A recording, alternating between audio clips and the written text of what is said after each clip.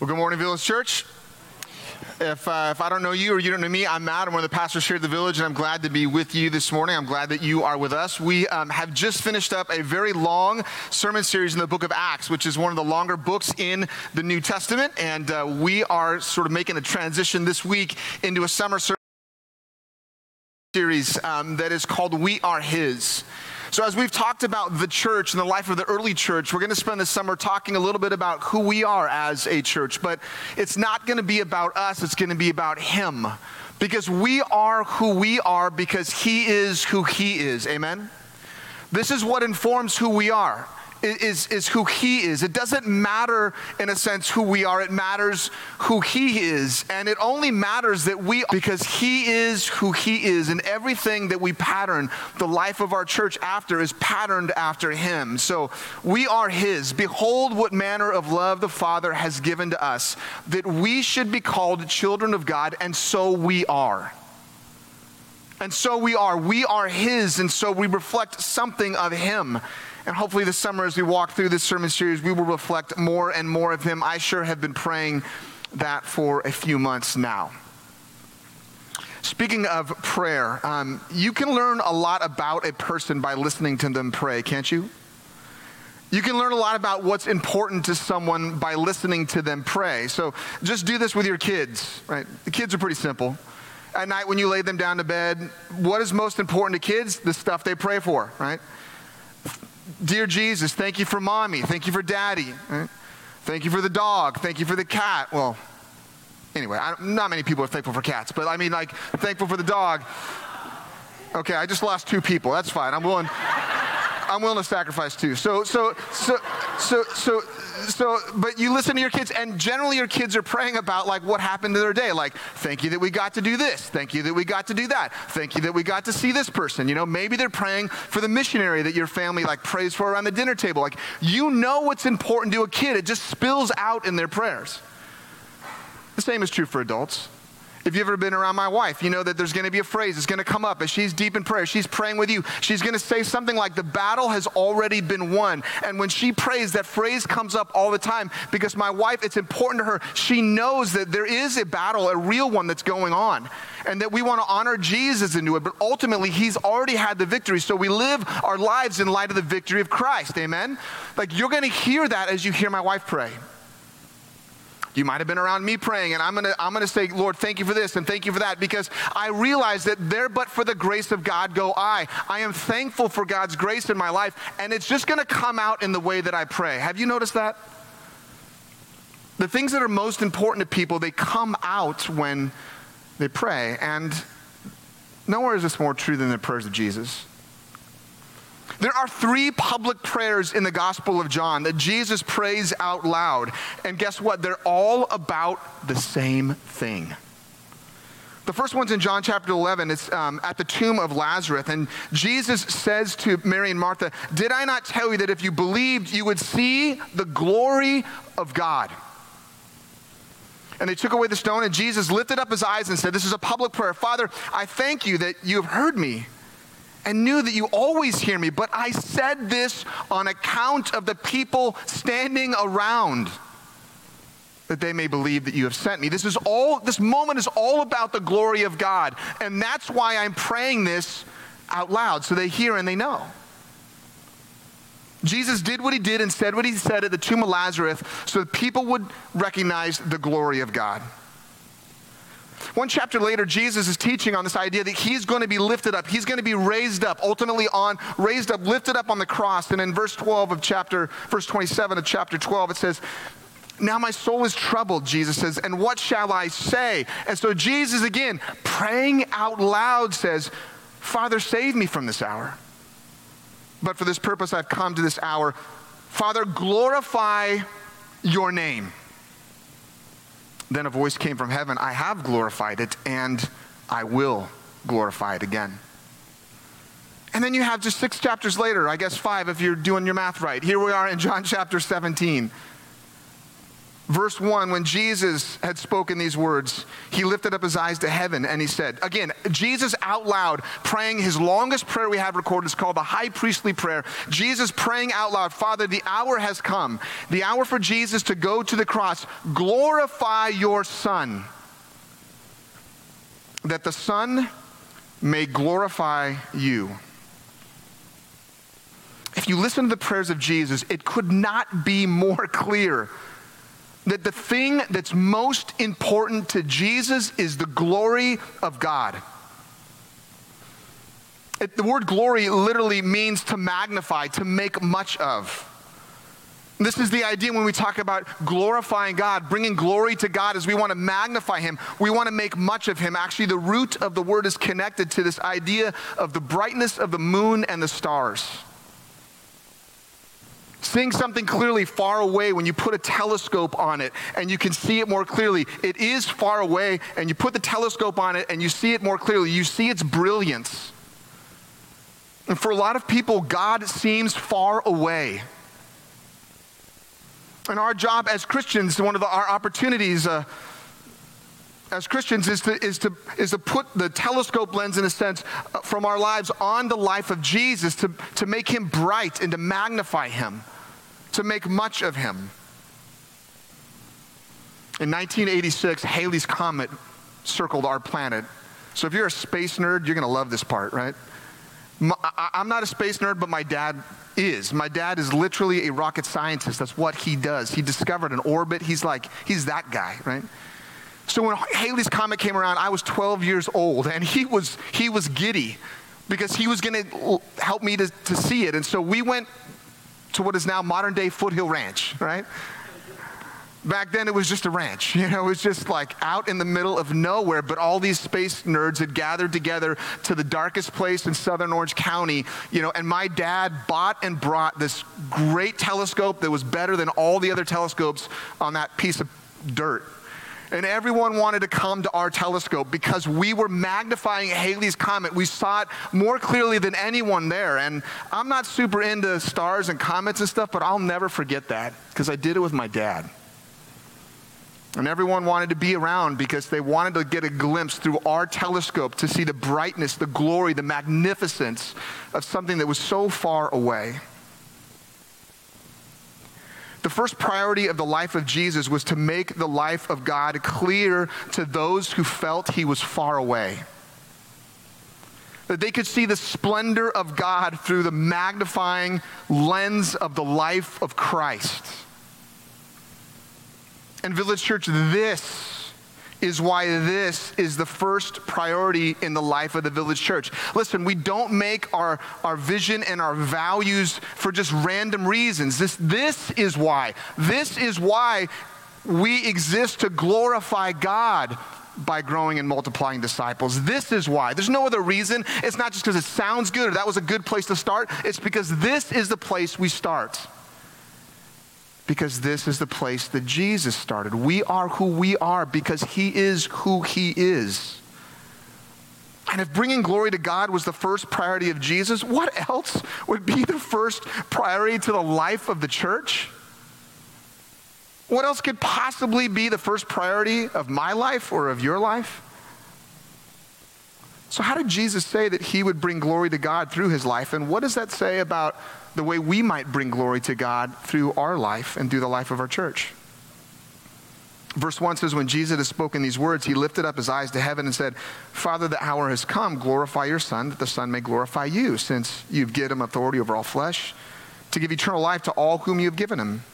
And this is eternal life, that they know you, the only true God, and Jesus Christ, whom you have sent. I have glorified you on earth, having accomplished the work you gave me to do. And now, Father, glorify me in your own presence with the glory that I had with you before the world existed. How did Jesus say that he would bring glory to God? And again, if you're a Christian this morning, please don't miss this. The last couple of weeks as I've been reviewing this and going over it and putting this together, I have realized from my own life, I need to pause here for a moment. If we say that our greatest priority is to bring glory to God, and I think we would all say amen to that, Look, we're listening to what Jesus is saying about how he brings glory to God. That might inform the way we would also. So if you're not taking notes, or if you're not writing anything down, or I'm just telling you, you should open it up and you should write these things down, not because I'm saying them, but because Jesus is saying them. This is what Jesus says. That's a weighty thing about the way that he brings glory to God. Number one, Jesus brought glory to God through the unique purpose of his life. Jesus brought glory to God through the unique purpose of his life. The unique purpose of the life of Jesus was to show the world, listen, exactly what God is like as the God-man, fully God and fully man.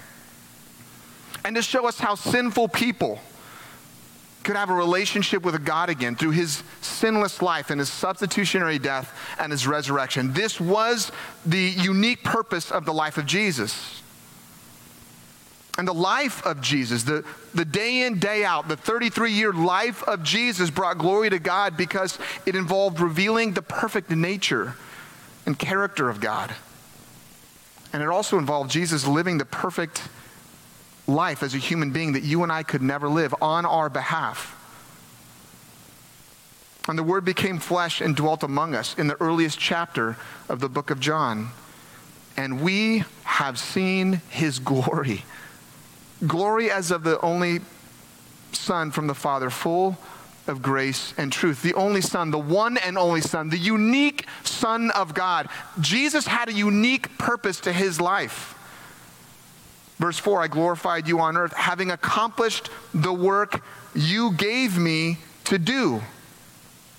And as we look at the telescope lens of the life of Jesus, we see the character and nature of God more clearly.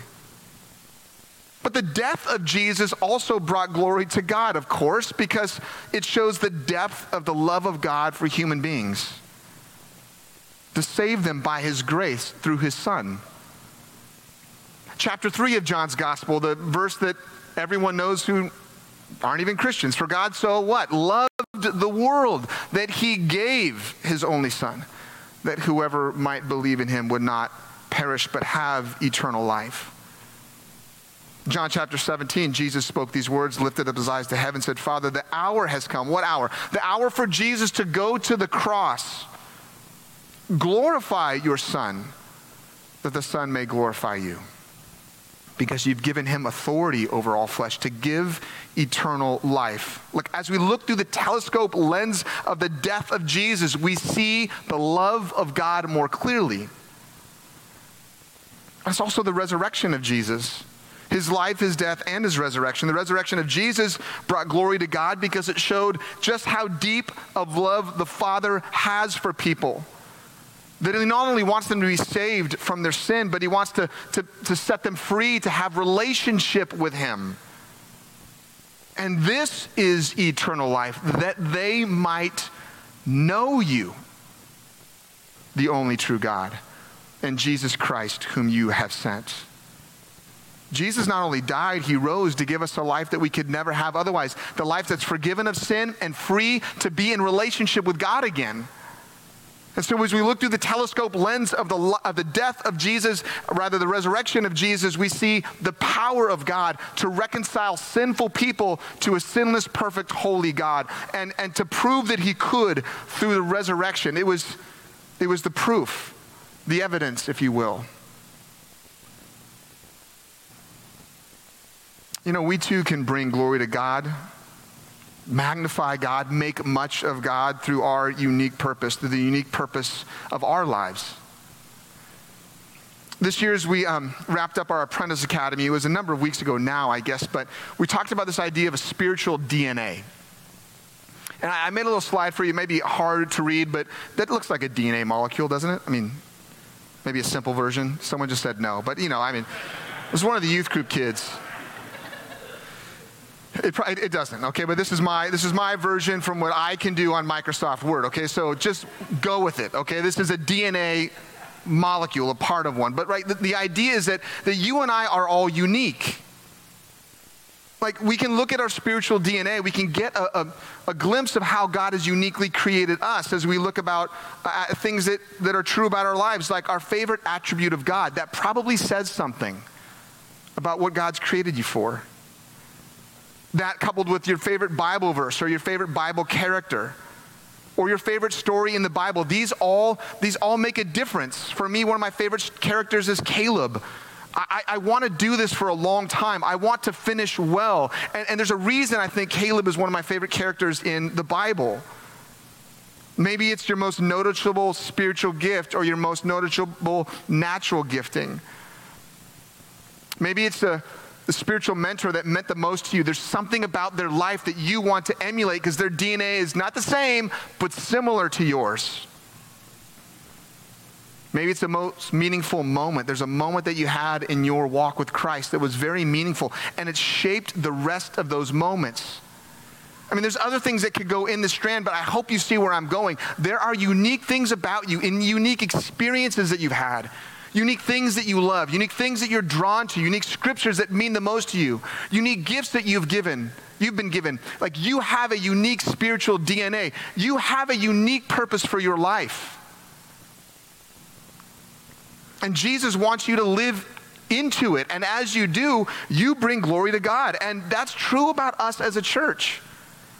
I mean, the Village Church exists to glorify God by growing and multiplying disciples who are delighting in Jesus and declaring the good news about Jesus and displaying the life of Jesus. Look, there's a unique kind of disciple, in a sense, that we want to develop and deploy at the Village Church. Like, we have a somewhat unique DNA. Now, it's not that unique because I think all the churches of Christ should be focused in these kinds of directions, but we have 7 unique biblical values, core values, and other churches might share some that are same and some that are different. We have a unique spiritual DNA as a church. Okay, if you can move past my excitement, just train your eyes on me for a second, and I want to tell you something. There will never be another you. There will never be another you, and there will never be another Village Church. There might be people like you, but there will never be another you. You have a unique spiritual DNA, and there will never be another Village Church. There might be a lot of churches like our church. We're part of a church network where there's a lot of churches like our church, but there will never, ever be another Village Church. Only you can bring glory to God in the unique way that He's created you. I wanted you to hear that again. Only you have the opportunity to bring glory to God in the unique way that He's created you. And only we, as the Village Church, in this time, in this place, in this culture, with these people, only we have the opportunity to bring glory to Jesus through the unique way that He's created the Village Church. And that's a really great thing. It's a really great opportunity. I hope you see it this morning. There's another way that Jesus brought glory to God and that we can bring glory to God as well. It's revealed in verses 6 through 8. Read them with me. I have manifested your name to the people who you gave me out of the world. Yours they were, and you gave them to me, and they've kept your word. Now they know that everything that you have given me is from you, for I have given them the words that you gave me. And they've received them and have come to know in truth that I came from you, and they have believed that you sent me. The second way that Jesus brought glory to God that we can learn from this morning is this, that Jesus brought glory to God through the lives of those He discipled. Jesus brought glory to God through the unique purpose of His life, yes, but Jesus brought glory to God through the lives of those He discipled. And this is important. The Christian life is about discipleship. Dietrich Bonhoeffer said it this way: Christianity without discipleship is always Christianity without Christ. Jesus modeled this to us from the beginning. Jesus discipled the 12 and the 70 and then some. Right? And this is what Christianity is about. And next week we're going to talk about growing and multiplying disciples. The question for this morning is, what can we learn from Jesus about how we bring glory to God in the way we make disciples? And again, this is going to look very familiar to you, and we are who we are because He is who He is. And it's undeniable from this prayer in John chapter 17. And if you want to disciple people, I would suggest for the next few minutes, again, write these things down. Not because I'm saying them, because Jesus is saying them. And this is what Christianity is about, discipleship. The first thing we see is that we bring glory to God when we display the life of Jesus to those we disciple. When we live out our faith in front of the people that we disciple. When we actually do what we say. I have manifested your name to the people you gave me out of the world, Jesus says in John 17. Later on in verses 18 and 19, as you sent me into the world, so I've sent them into the world, and for their sake I consecrate myself, that they also may be sanctified in truth. Jesus is saying, I'm going to live a set-apart life so that they can see it, and so that they will too. Near the end, in verses 25 and 26, O righteous Father, even though the world does not know you, I know you, and know that these whom you have sent me, I made known to them your name, and I will continue to make it known, that the love with which you have loved me may be in them, and I in them. I'm going to continue to show to them, to display to them. This is what God is like. Jesus, the God-man, God in human flesh. And this is our opportunity to display the life of Jesus in all of the areas of our lives, in our relationships and in our marriage and in our family and through the way we steward our finances. And like, how would Jesus treat this relationship? How would he steward these things? How would he communicate these things? Live in this area of life. How would he live in that area of life? This is why this is a distinctive for us. We're about growing and multiplying disciples who are delighting in Jesus, declaring the good news about Jesus, and displaying the life of Jesus. And this is why. And I want you to see that this morning. How much of the life of Jesus are we displaying to the people we are discipling? There's a second one this morning. We see it in verses 7 to 8, but it's this idea that we bring glory to God when we declare the word of Jesus to those we disciple. And again, I hope you see where this is going. I mean, this is not unique language. In a sense, it is to us, but like we're taking it from him. Like we are who we are because he is who he is. Verse 7 and 8. Now they know that everything that you have given me is from you, for I have given them the words that you gave me.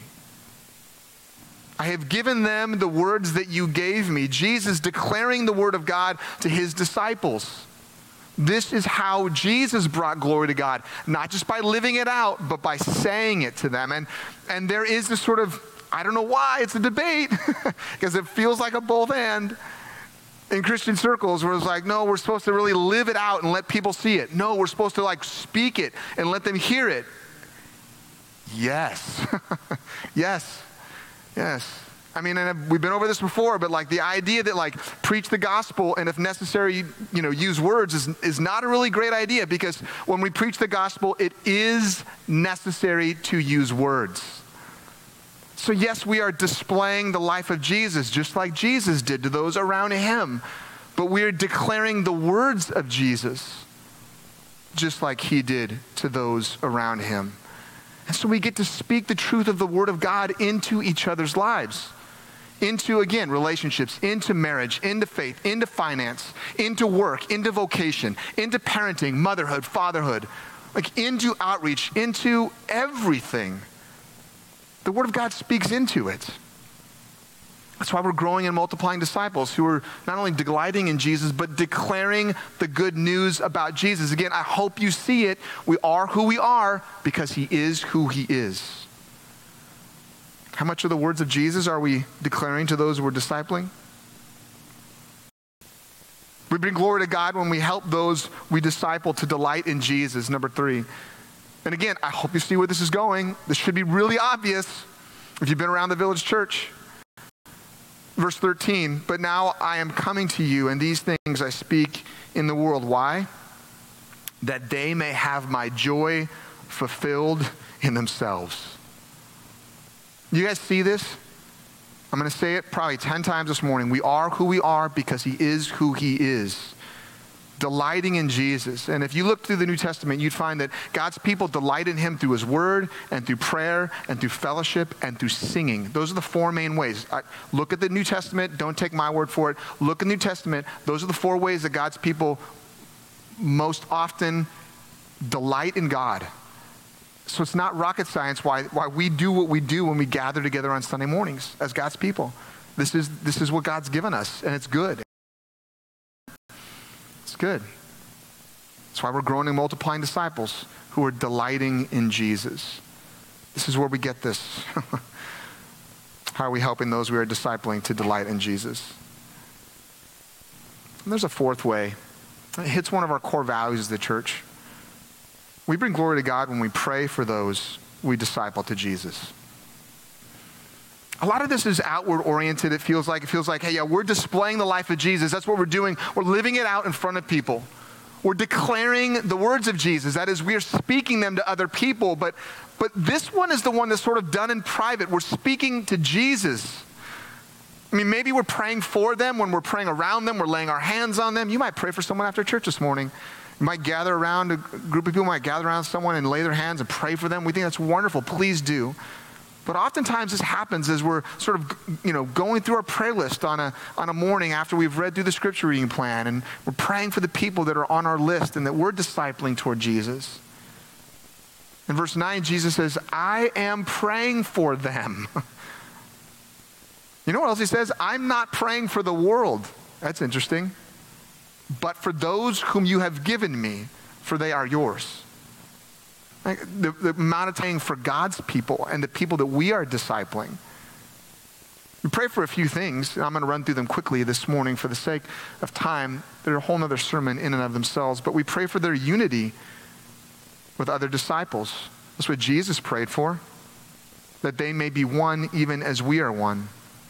If they're going to be discipled to Jesus, they're going to need other believers, other disciples to come alongside of them outside of you. If you think you're the only one discipling someone, most often you're not. There's other people involved discipling them, and they're going to need to be unified together with those other believers also, not just with you and not just with me. So they're going to need this. So we pray this for them, especially in a world that's constantly trying to fragment Christians. Secondly, pray for their perseverance as disciples. That also will bring glory to God. Verse 12, while I was with them, I kept them in your name. I've guarded them, and not one of them has been lost. Of course, except for Judas, right? He's a little different story. But they will need to persevere as disciples, especially in a world that's giving them every temptation just to quit, to stop, to go backwards. Pray for their protection as disciples. This also brings glory to God. I've given them your word, and the world has hated them because they're not of the world, just as I'm not of the world. I don't ask that you take them out of the world, but that you keep them from the evil one. They will need protection from the influence of the world. I can't think of a time and a place where that's been more true. Like our children, they need protection from the world. Mothers and fathers and college students and our youth group students need protection from the ways, all that the world is trying to declare to them. Like if we are not discipling them, the world is, and it's not ashamed about it either. It's full bore. Have you noticed? They need protection from the world and the devil, their own flesh. Praying for them and pray for their transformation as disciples. That brings glory to God when we pray that they would be transformed into the image of the Son. Jesus said, sanctify them in the truth. Your word is truth. And they will need to see the sanctifying work of Jesus in their life. Don't we all want to see that? Don't we all want to see the ways that we are growing? And if you are discipling someone, beginning with your own kids or your grandkids, the people around you, the people in the life of our church, as we are discipling one another, we're going to want to see the transforming work of Christ in our lives and be encouraged about those things and pray those things over the people that you are discipling. And in this little section, isn't that the question? The question is there anyone who you can confidently say that you are discipling? That you are helping to delight in Jesus? That you are helping to declare the good news about Jesus? That you are helping to display the life of Jesus, to live a little bit more like him? Is there someone that you are intentionally discipling? For many of you, you're probably thinking of your children right now, and you should be thinking about them. That's your chief responsibility and mine. Maybe you're thinking about that person that's a little younger than you in years and in faith, and you're coming alongside them. Maybe you're thinking of a person that's actually not super formal with, but maybe this would be a good opportunity to broach that conversation. There's one last way that Jesus brought glory to God, and that we should bring glory to God as well, and that's this, that Jesus brought glory to God through the lives of those, stick with me, that he discipled, that they would also disciple. Right? Jesus brought glory to God through the lives of those his disciples would disciple. This is the spiritual downline. Like, you ever been involved in one of those things where like you get in on the floor, on the ground floor, like you start selling Tupperware, and then everyone that sells it also gets a little piece of what you sell? Or maybe it's essential oils, or maybe it's, come on, you do it, I mean, Dean and I, when we were early on, there's a guy that was mentoring me. They tried to get us in the long-distance phone service. Remember that one? It was Excel. It's like, hey, if you get in with this one, then everyone that actually gets in with you, like, man, it's the downline, right? So we're all laughing, but like, there's some reality. I mean, there's some people that are, they're driving around pink cars, and they're nice pink cars. You know what I mean? They are nice. Yeah. I met one of those people. And they tried to get me in their downline. And I know why they want me there, because it's passive, right? It's passive ongoing. And we all laugh about it. We all laugh about this idea, like, what's the best income? Oh man, the best income is passive income that you don't have to do a lot for, but it just keeps coming to you. That's true about discipleship. I mean, it's a little crude analogy, but like, that's for real. Like, there are people that you are discipling, and now they are discipling other people. There's a guy in our church that lives in Texas now, and it's not Sean Kennedy, okay? Sean, hope you're listening. So it's another guy who was here a long time ago, and he went through our apprentice academy. He was trained up here in this church in many ways, and he went off to Texas working with a nonprofit Christian organization. He came alongside a lead pastor in a church plant, kind of like maybe Pastor Aaron came alongside me and us as pastors in the years before Aaron moved to Vermont. Now he's the lead pastor of that church, and he preaches on a regular basis. He leads that entire church and group of people here, making disciples who make disciples. They have a similar doing with their people. That is passive kingdom return. Like there is glory that is going to be brought to Christ through the disciples that we disciple, who actually make disciples, who make disciples, who make disciples. And it compounds much better than your IRA. Like that kind of, especially today, I mean, right? Are you with me? I heard a laugh. Yeah, like it doesn't go backwards. Like there's never a downturn. Like it's always compounding. And I'm here to tell you, like that's not a bad thing for you to think about. Like, you don't need to feel guilty for thinking about that. It's a wonderful thought.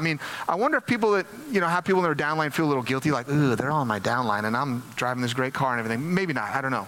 But for this, there's no guilt, there's no shame. There's no like, Jesus is saying like, no. There are people that are gonna believe in me through your name, and there's glory that's gonna be brought to Christ.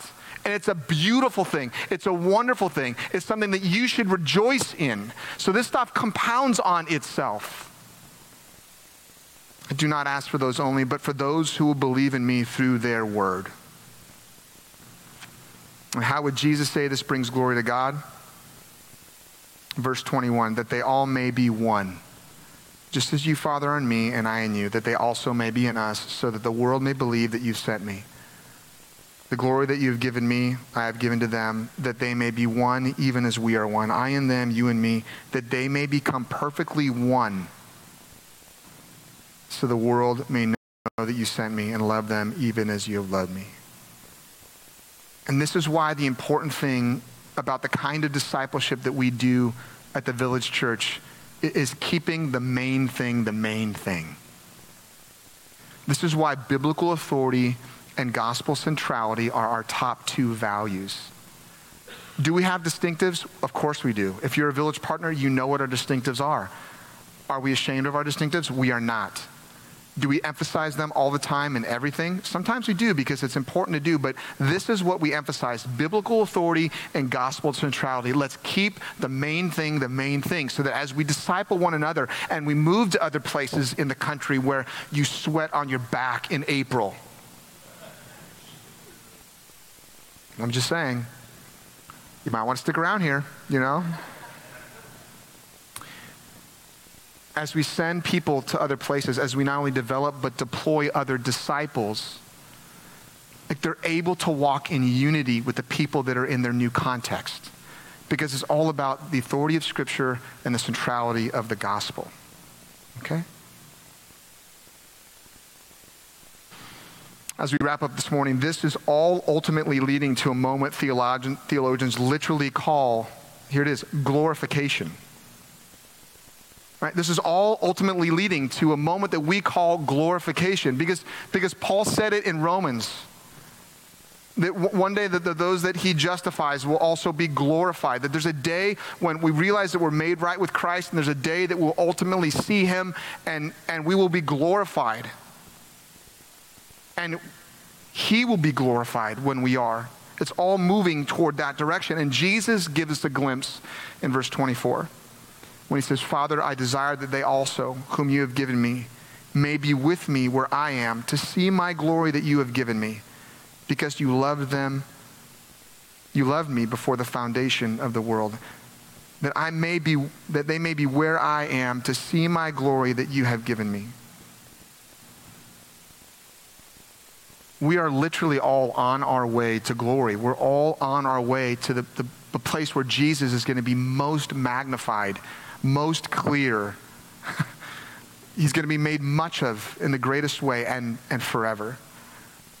Which I think leads us to our good news statement this morning. And I think it's something like this: that Jesus brought perfect glory to God through his life, so we can bring glory to God through our lives, like on our way to glory. Village Church, we are who we are because he is who he is. The Village Church exists to glorify God, because that's why Jesus exists. We are who we are because he is who he is. Would you pray with me?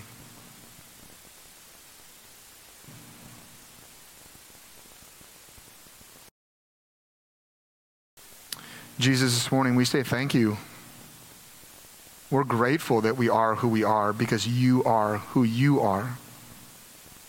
We thank you that you've created us in your image and likeness with dignity and value and worth. And so there's so much dignity and worth for every human being, regardless of if they're your disciples.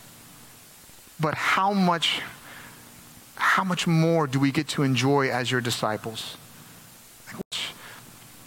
A better versions of ourselves, because we're in Christ, because you've called us to yourself, because now we model all the things of our life after your life, the most substantial and significant life there could ever be, there ever was, there ever will be.